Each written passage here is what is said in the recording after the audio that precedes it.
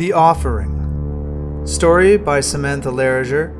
Art by Samantha Leriger and Ryan Smitham. Mikhail watches the girl make her way into the woods. He doesn't know her name, having just moved here with his family, but he recognizes her long, chestnut hair, plaited and tied with ribbon. Yellow ribbon. It glints as she slips across the forest threshold. The children playing on the far side of the clearing do not notice. Mikhail notices. He has learned to observe others. Where he grew up, his safety depended on awareness, on keeping his head down. It helped him avoid violence. But he is far away from the city he once called home, and he is curious now. There is something unusual about the girl, who sits a few rows ahead of him in the schoolhouse. The way she looks out the window as though searching for something. Mikhail finds himself watching her as she watches the woods. Today, he follows her, stepping into the thicket of naked trees, their leaves shedding with the coming cold. Every step a dead crunch, he treads carefully and keeps his distance. The woods are unfamiliar, and more than once he loses sight of her as she weaves between trees and bobs below the horizon on her steady descent.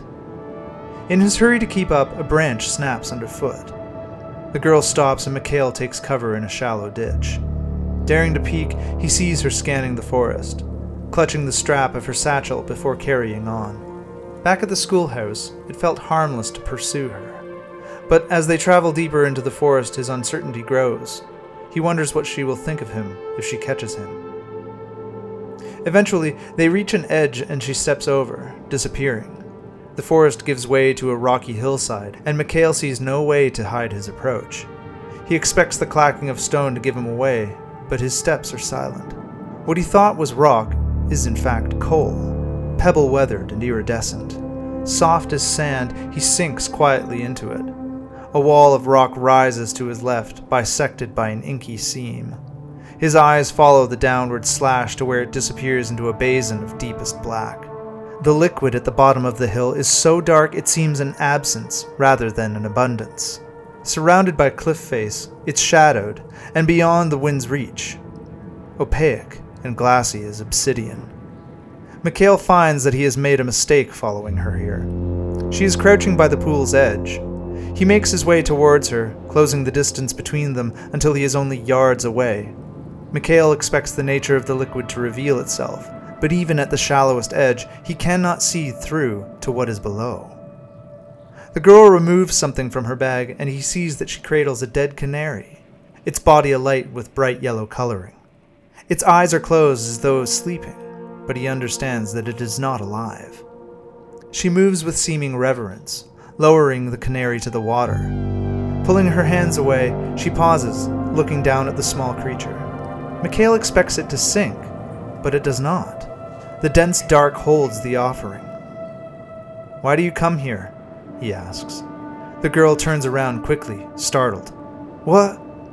The word dies in her throat. She tries again, her voice a whisper. "What are you doing?" Mikhail is saved from answering by a splash, the sound carrying across the dark depths. Both children turn quickly, scanning for the source, but no ripples interrupt the smooth liquid surface. Mikhail frowns. Before he can speak, the girl is hurrying up the black shale. He moves in front of her path and she steps back, off balance. Mikhail reaches out to steady her and is surprised when she grabs onto him, tightly, tugging as she starts back up. "We must go, please." She pleads in a tone that brooks no argument. Mikhail lets her hold on to his shirt sleeves as they scramble up the steep slope. She lets go, sure now that he's following. But her hurried intensity never falters. Mikhail feels his stomach tighten and realizes that he is afraid. There is another sound, a gurgling murmur. Mikhail looks back at the dark hollow. The water is still, but he can no longer see the golden bird's body. "Wait," he says breathlessly. "What were you doing down there?" She stops and turns, speaking quickly. "I will tell you the truth if you believe it, but not here." The girl guides them up through the woods in silence. When they return to the clearing, he finds the courage to speak. "My name is Mikhail." She replies without looking back, "My name is Lena." Lena sits on the bench outside the schoolhouse and begins. I know your family settled here this past summer, and you may not know what happened at the mine.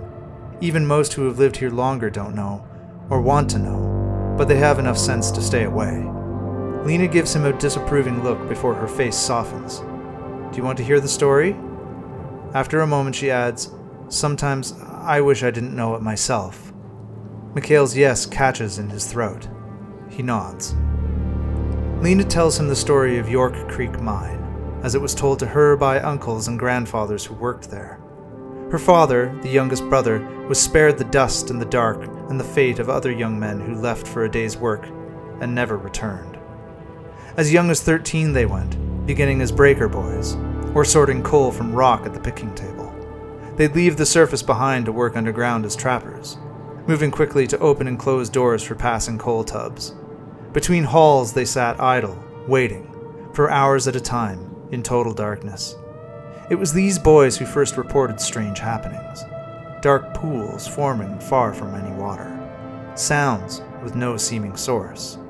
A shifting shadow barely visible in the pitch black.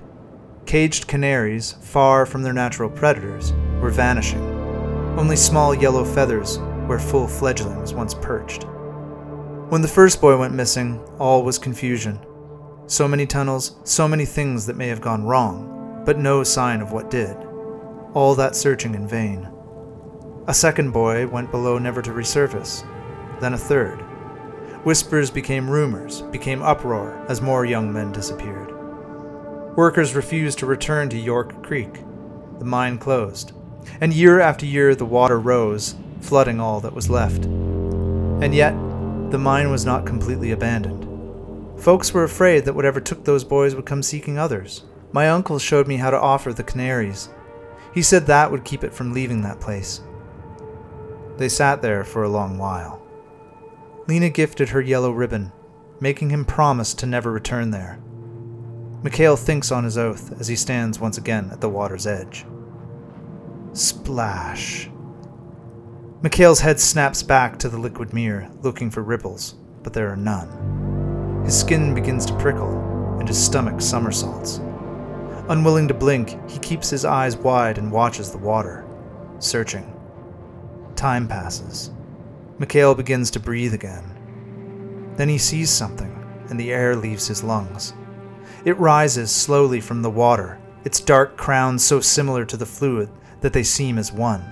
A viscous and vicious blackness that eats all light and sound.